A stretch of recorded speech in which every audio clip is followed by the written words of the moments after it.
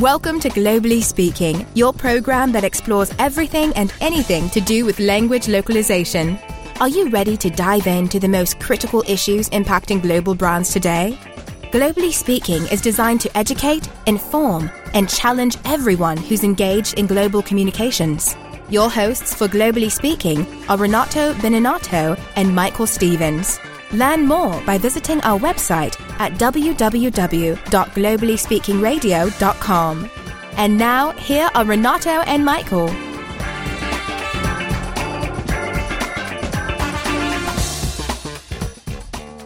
Hi, I am Renato Beninato. And I am Michael Stevens. Today we have an excellent guest to our show, and we're going to talk about globalization from an enterprise perspective with somebody that has worked in several major technology companies in Silicon Valley. And our listeners may benefit from, we covered a little bit in the interview, but globalization is a word that's thrown around. And globalization, localization, translation, internationalization are all parts of this alphabet soup. The alphabet soup, but also this movement and these activities that we exercise when we want to do global business. Yeah. So let's listen to our guest. Hi, this is Ana Schlegel. I am from Catalonia, which is a small, little, beautiful nation between France and Spain. I am a senior director of globalization and information engineering at NetApp. NetApp is a company on the west coast of California. Well, that's not a very good start, Ana. Okay. You mentioned Catalonia and you mentioned the west coast of California, but the topic of your book is about being global. In a global business, do places like Catalonia and west coast of California matter? Yes, they do. Catalonia is one of the top 10 innovators right now in Europe. And as you well know, the west coast of California is the home of the Silicon Valley, where you find some of the top leading beasts that believe in globalization and are doing relatively well in that space.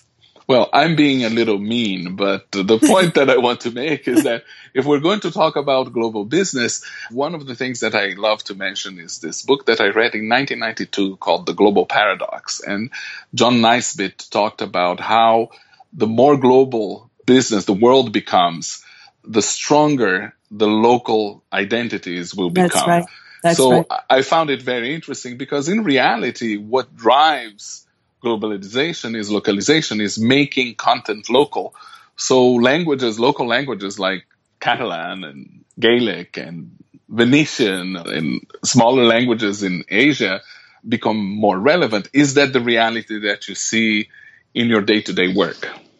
Yes. Well, in my day-to-day work, because I lead product globalization and company globalization for an engineering company that sells highly complex storage products, languages at the smaller level are really not important. We do globalize into Chinese, we do globalize for Japan and a few other languages where the countries that can afford our systems and where we see the bigger deals, those are the languages that we're after. But if I were to work for Facebook or Twitter or PayPal or eBay, I think we do see the importance of smaller languages. Catalan, by the way, is a language spoken by 7 million people, so you cannot compare it to Gaelic as an example. Good. Mm-hmm. There is some national pride in there, I feel. A little bit. Now, just so we're clear on terms, because some people who are listening and you guys talking about globalization may think you're talking about reducing the inequality between countries. Is that what you mean, Ana? So when I talk about globalization and enterprise globalization, it's really about what each business sets out to do. So it's about business goals and making international revenue. That's the sort of globalization that I am talking through my book and through my work. Is different companies have different goals and they have different sets of countries where they want to be successful in, and hopefully they have a roadmap. And so the type of globalization I am an expert and have more insight into is how do you realize those goals for a company to be successful in the countries that they choose. And each company chooses a very different set of countries. So the title of your book is Truly Global, The Theory and Practice of Bringing Your Company to International Markets. Is this written mostly for the enterprise, for large companies? What is the target of your book? That's right. Yeah, it is a book for enterprise globalization, and it describes how the bigger companies set up to reach the international footprint and international revenue that they decide to go after. And then obviously there is a lot for startups as well that want to be set up properly so that when they grow up, even if they're in their emerging state right now, or they're piloting or beta of products, or they have one product, two products, it's a really good place to start understanding what will it take. And my strong recommendation is that they actually visualize and map out what would it take. Because there are certain things that can be done from the get-go that will make it so much easier for their products to be successful in Russia or in Japan or in France. So usually localization is seen as a very mundane activity inside the organization. Yes. You propose that this role be addressed at higher levels in the organization. How so? That's right. Yeah. Well, it's been my experience as I was hired to run a translation team or a localization team. And I was happy to do so in my first years of my career. I quickly realized that being set up as a service or as a workflow to take in translations or localization was nice. And there's a lot of work and pride in that. But there is a very strong connection and correlation of how companies do well because of the amount of content that you push through the localization machinery, or what products you push through, or what things you should have never pushed through that machinery, because you could be collapsing the other end with information that's actually not needed at the local level. And so understanding all those pieces needs to be elevated.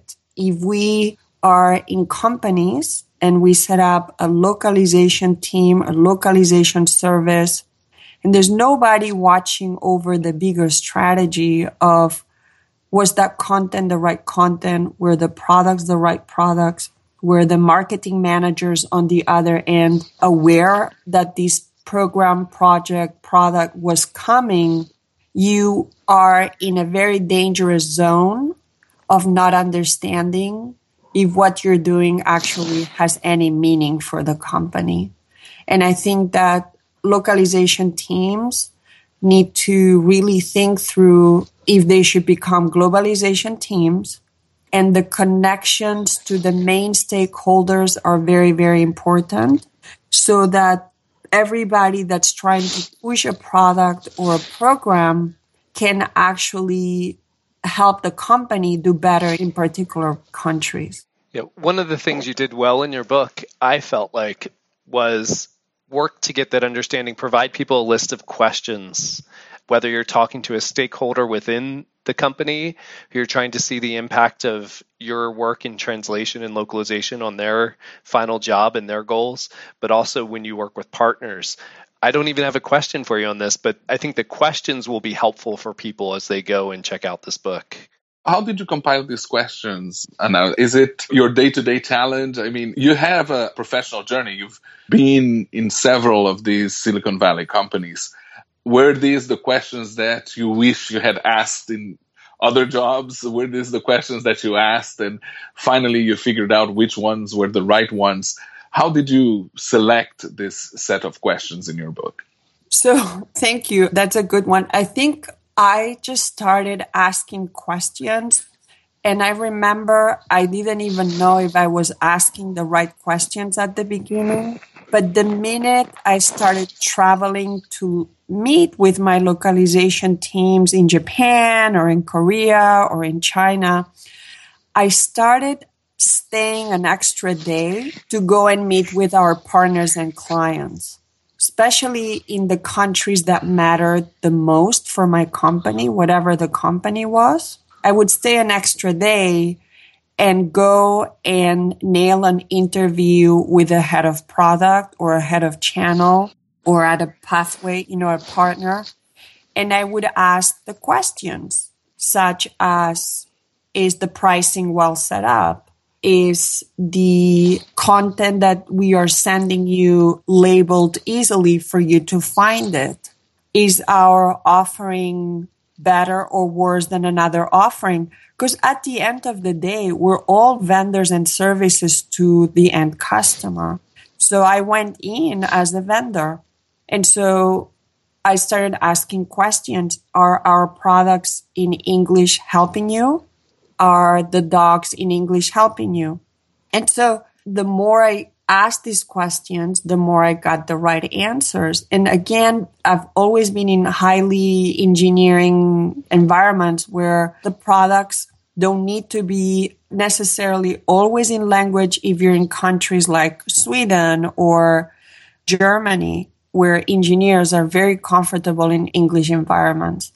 But the questions need to be there. You need to ask, why am I localizing this or why am I not localizing this? And the more questions you ask, the more you will help your company.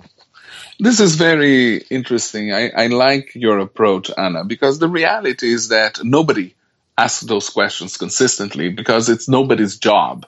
The only point where all these things come together is at the localization level. So maybe you're dealing with pricing. It's somebody in the pricing group. Maybe you're dealing with specification issues, conversion tables, and this is somebody in the product group and engineering. And then you're dealing with the brochures that are not coming out in time or with the correct message, and this is the marketing group. And nobody is bringing all these things together. Localization is the only point where they converge. So the point that you took the initiative to go and talk to the different stakeholders in market is very interesting and gives you the edge. And I assume that this is how you went from localization manager to senior director. I think so. Yeah.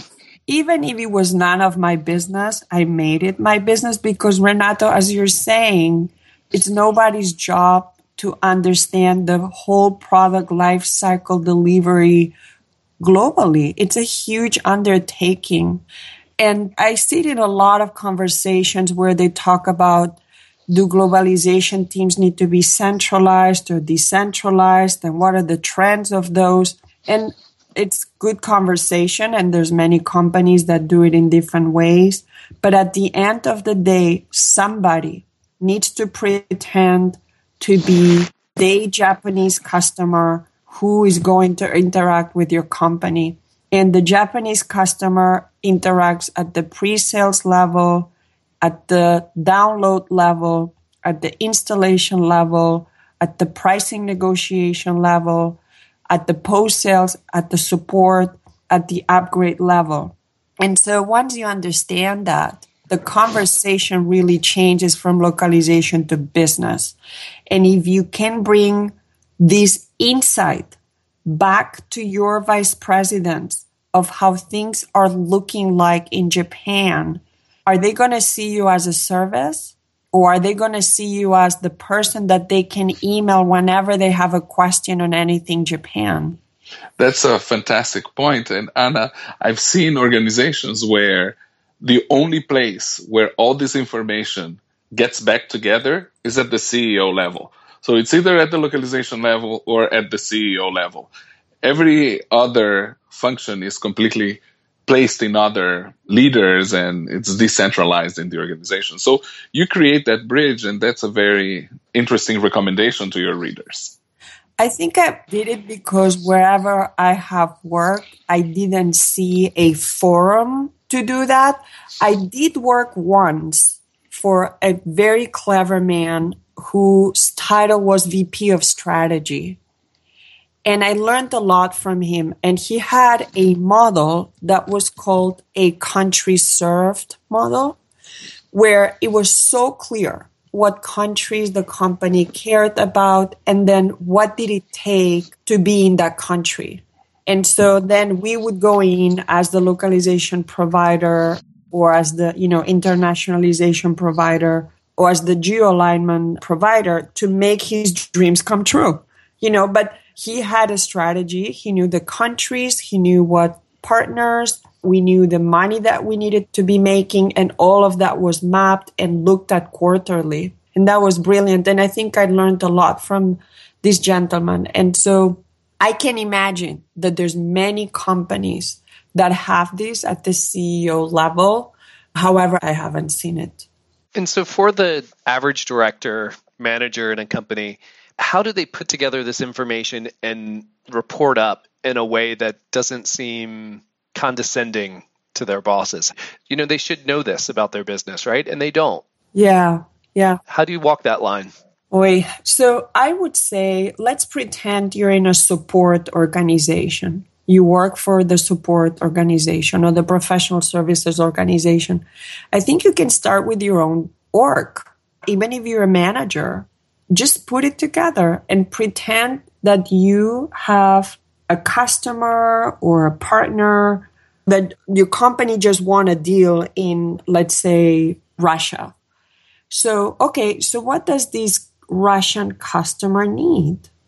And then really fully envision everything that can go right and everything that can go wrong with this customer in the relationship with your company in this person's language, and start figuring out if you have it in place or if you don't have it in place. So, for example, a Russian customer needs to be able to call you to open a ticket, needs to be able to look at your support site to look at this ticket, needs to be able to talk to you through social media, needs to be able to download support documentation, instructions, how-tos, might want to look at a knowledge database, might want to check out another product. And so all these things, you can say, we have a 9 to 5 call center. But what happens if this guy or woman needs to call you at 5:30?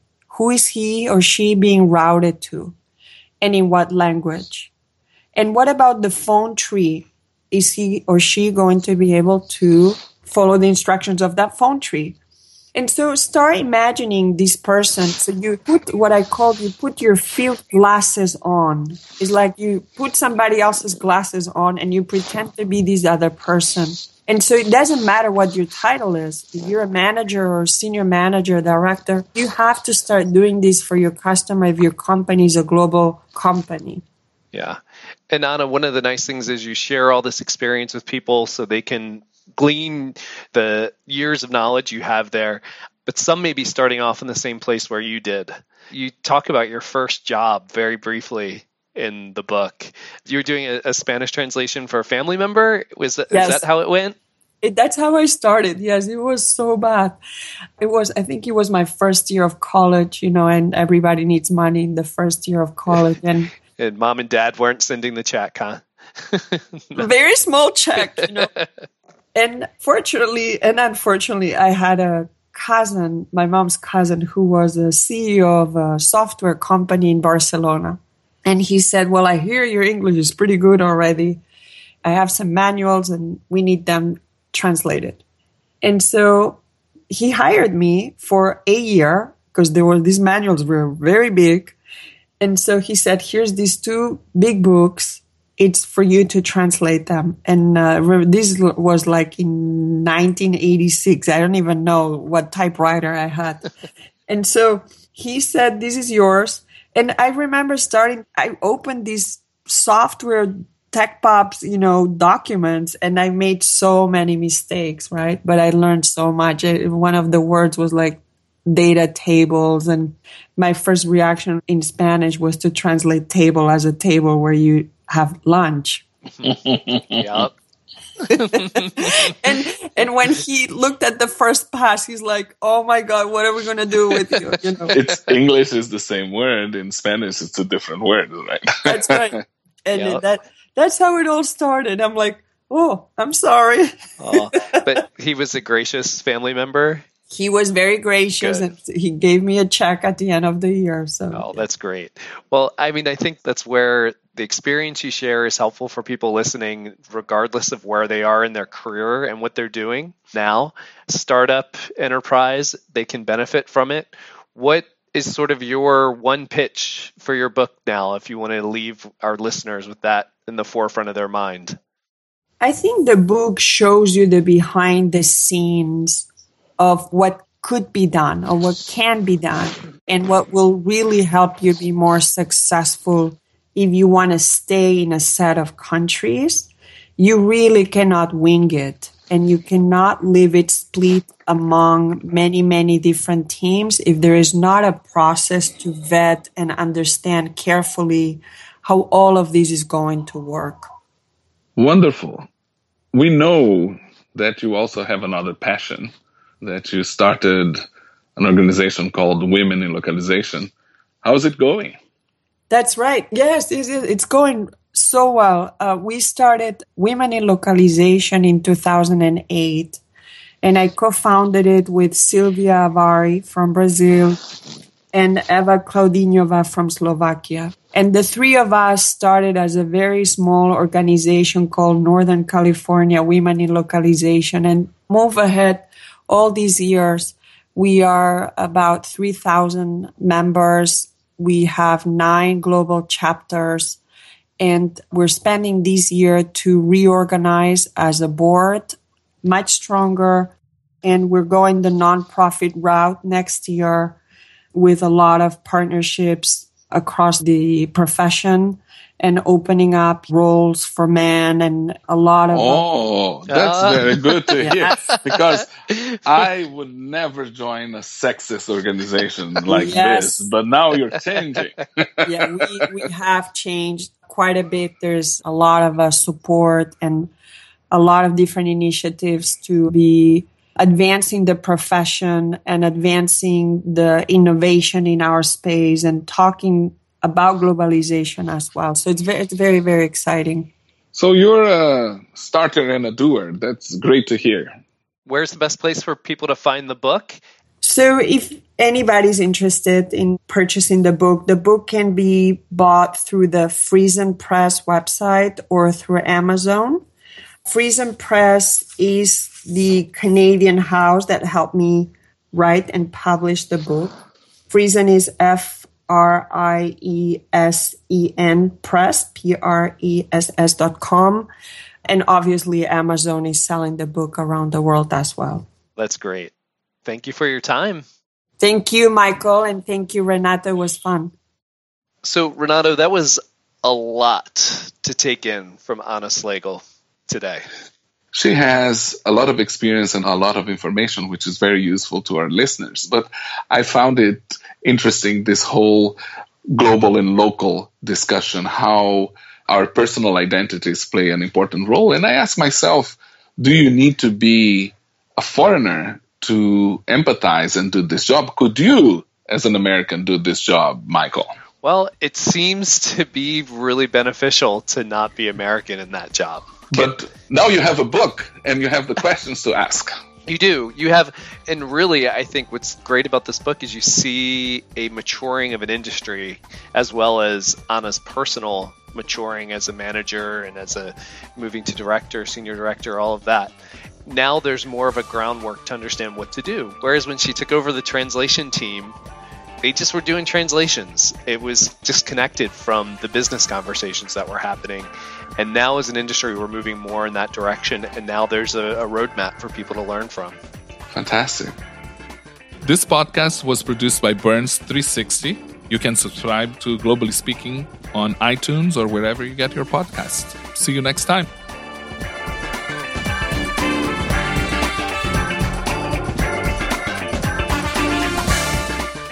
Thank you for listening to Globally Speaking, brought to you by Moravia. We'd like to hear your comments, suggestions, and feedback. So until next time, please visit online at www.globallyspeakingradio.com.